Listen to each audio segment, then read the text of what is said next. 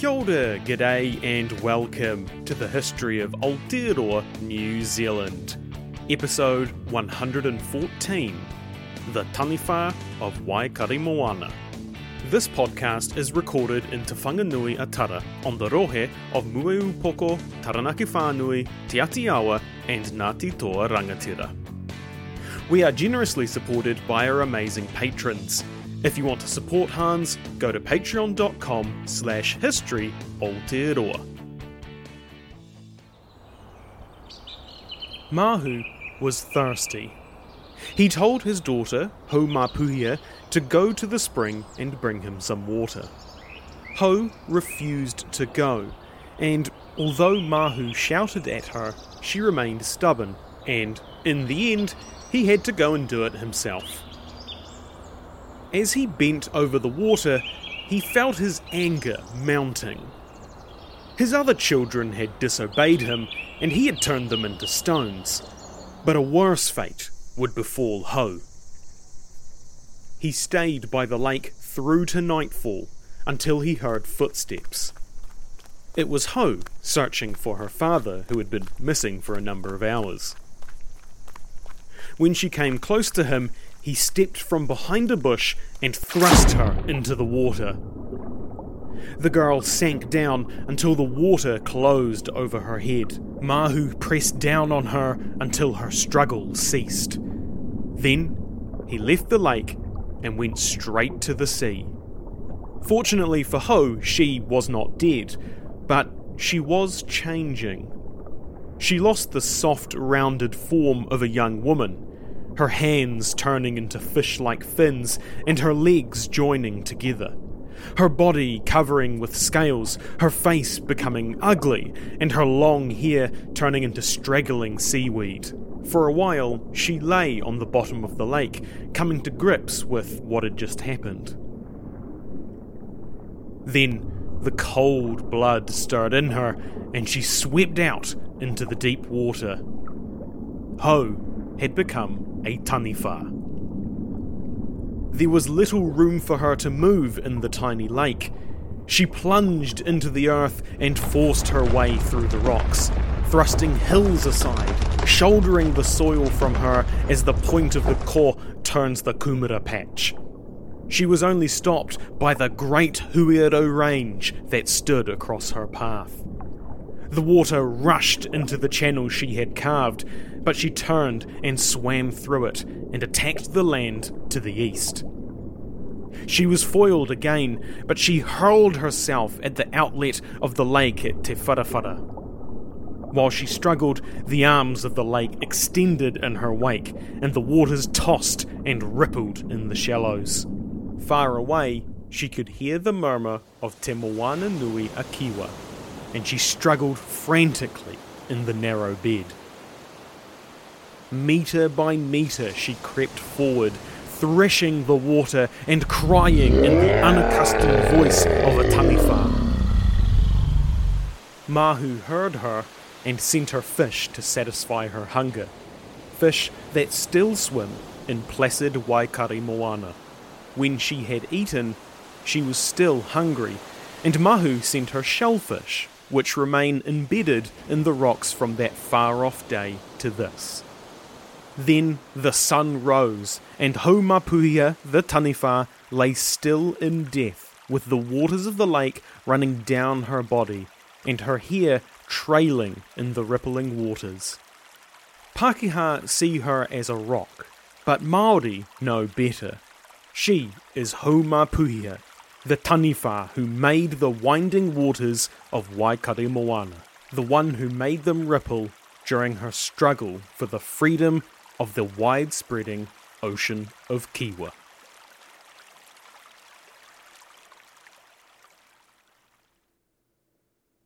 G'day, I hope you enjoyed this rather short episode. Admittedly, it's short because I didn't have time to record a regular length episode this week, because I've been on holiday in Palmerston North doing fun history things and nature stuff.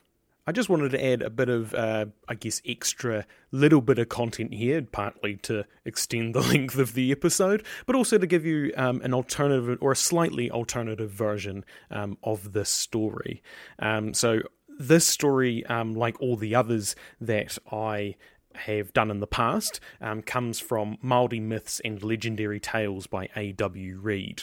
And sometimes I'll go and look in other places to try and grab other details that I can pull into the story, because of course there's different versions, but also the versions that A.W. Reid writes in his book, the general consensus I've seen is that they're not quite complete, so, want to try and add a bit more flavour to them, if you will.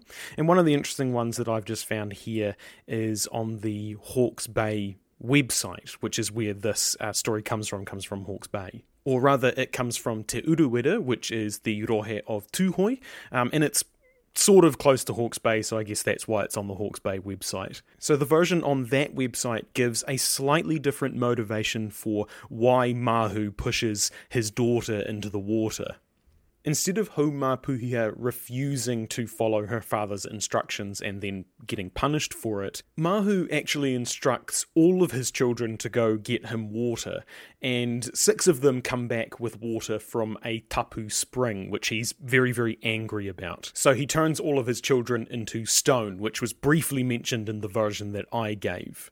For some reason, I guess Haumapuhia wasn't involved with this particular event, so concerned about her father, she gets water from a different spring that wasn't tapu, and goes to find her dad to go and give it to him. Where she finds him is actually at the tapu spring, which is called Waikaremoana. So she turns up wanting to give him the non-tapu water, but he gets a bit confused and thinks she's actually there to take water from the spring, perhaps to give to him. He doesn't really ask too many questions, because then he immediately, drowns her, and then the story more or less progresses the same from there.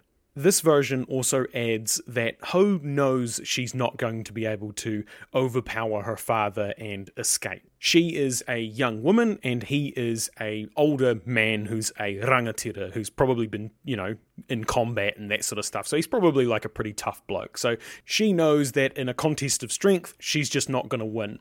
So instead, she calls out to the atua and basically asks them to turn her into a taniwha as basically a means of survival, which obviously they grant, and then she changes into a taniwha and then tries to escape out into the ocean, which doesn't work.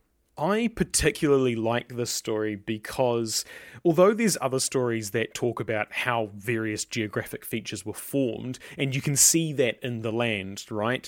Like Taranaki's a really obvious one where they talk about how, Taranaki used to be next to Tongariro, and then he moved, and now he's where he is now on his own because he's been shunned and all that sort of stuff. I quite like this one though with Waikaremoana because it's a story about how the lake got its kind of interesting shape. If you look at a picture of Waikaremoana on Google Maps, you can see it's got all these different arms and bays and just lots of little weird bits that are kind of sticking out. It's a very interesting shape. And so this idea that a large taniwha, a large creature, formed this lake by frantically trying to escape kind of makes sense. And it, you can imagine looking at a picture of this lake, you can imagine that this happened, that something was frantically trying to escape and then turned around, went a different way. I just think it's a really cool story for how something that's kind of has a weird shape that's how it gained its really unique and interesting sort of style, if you want to call it that. Anyway, I just wanted to share that extra or alternative information, as well as, share how cool I think this story is. All going well, in 2 weeks' time, we will be starting the Warfare episodes. I'm just finishing the scripts for those now, so hopefully I should have them done by then.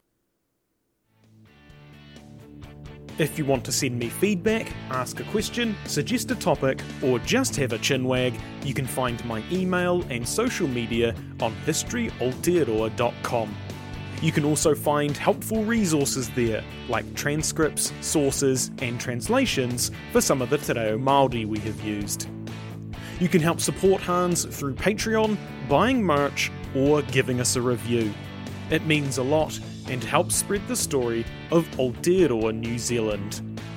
As always, haere tū atu, hoki tū mai. See you next time.